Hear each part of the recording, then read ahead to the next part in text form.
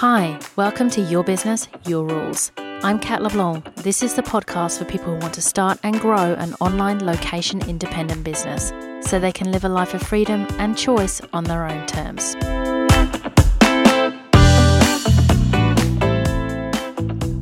Welcome to episode 61. 7 ways to have more fun in your business.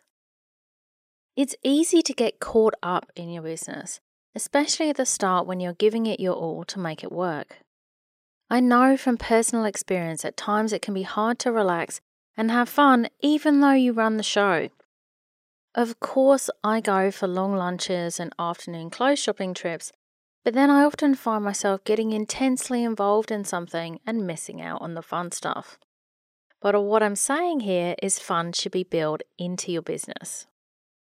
After all, you're an entrepreneur, so you get to live life on your terms, so you have to make sure you're doing it, right? So here are 7 ways to have more fun in your business. 1. Make sure to take time out. It's about the journey. While achieving your goals is important, enjoying life is too. Only this morning I was speaking to a client about the fact that she wants to wait until school holidays are over to launch her site. And for her, that's the right way to go. She's taking time out to enjoy the holidays with the kids before diving into something big. 2. Celebrate all wins. Preferably with a celebration dress and dancing and drinks. So I love a good dance break. And if you're in a mastermind group or have an accountability partner, make it part of your weekly check-in to list your wins. And honestly, if you don't have someone to share with, find someone because this is so important. 3, remember people love you for who you are. Be yourself in your business.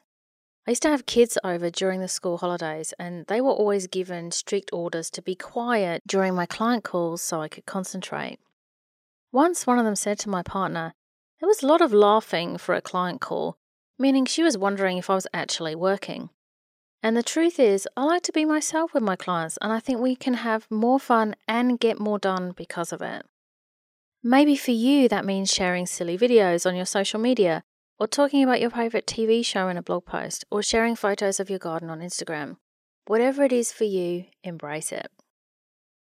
4, have a weekly ritual where you celebrate, yes, more celebration, what you achieved last week before planning the new week. It takes the stress off what can feel like the never-ending to-do list, and you really take time to recognise all the great stuff you did last week. Go you! Again, this is a great habit to get into with an accountability partner, but I also think it's a great thing to do for yourself, and this can be a form of private meditation to start your week with. 5, concentrate on what you like. If you hate social media, outsource it. The whole point of your business is to do what you enjoy. And if you can't outsource something yet, can you find a way to make it more fun? Put on your favourite tunes, have a glass of wine while you schedule your tweets, for example. After all, you get to make the rules. 6, remember that while you may not have a regular salary to rely on, you are the one out there blazing a trail. You are doing your own thing, so that is pretty special. Enjoy that feeling. Make a list of things that you are getting that aren't monetary. If you're feeling more accomplished and powerful, that is worth something. More time with your family, definitely worth something. Seeing it written out can also make it more tangible and make you reflect back on what you're doing this for and what you're gaining as well.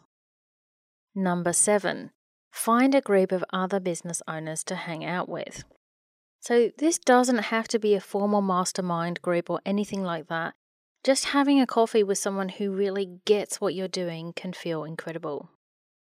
So it doesn't have to be networking, masterminding, or anything formal necessarily, but more about hanging out with someone who understands where you're coming from and having fun with that.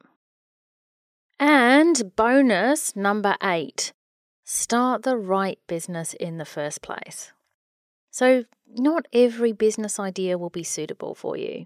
Your best friend's business could be your absolute nightmare, and this is actually true for me. So when you're starting out and when you're growing, Make sure to choose something that suits your personality and the lifestyle you want to lead, and that's going to be the foundation of everything. I hope that's helpful for you, and I look forward to speaking with you again soon. Thanks for listening to Your Business, Your Rules. I'm Kat LeBlanc. If you like this show, I'd love you to subscribe, share, and leave a review on iTunes. And if you'd like to continue the conversation, head over to my website at katleblanc.com. Until next time.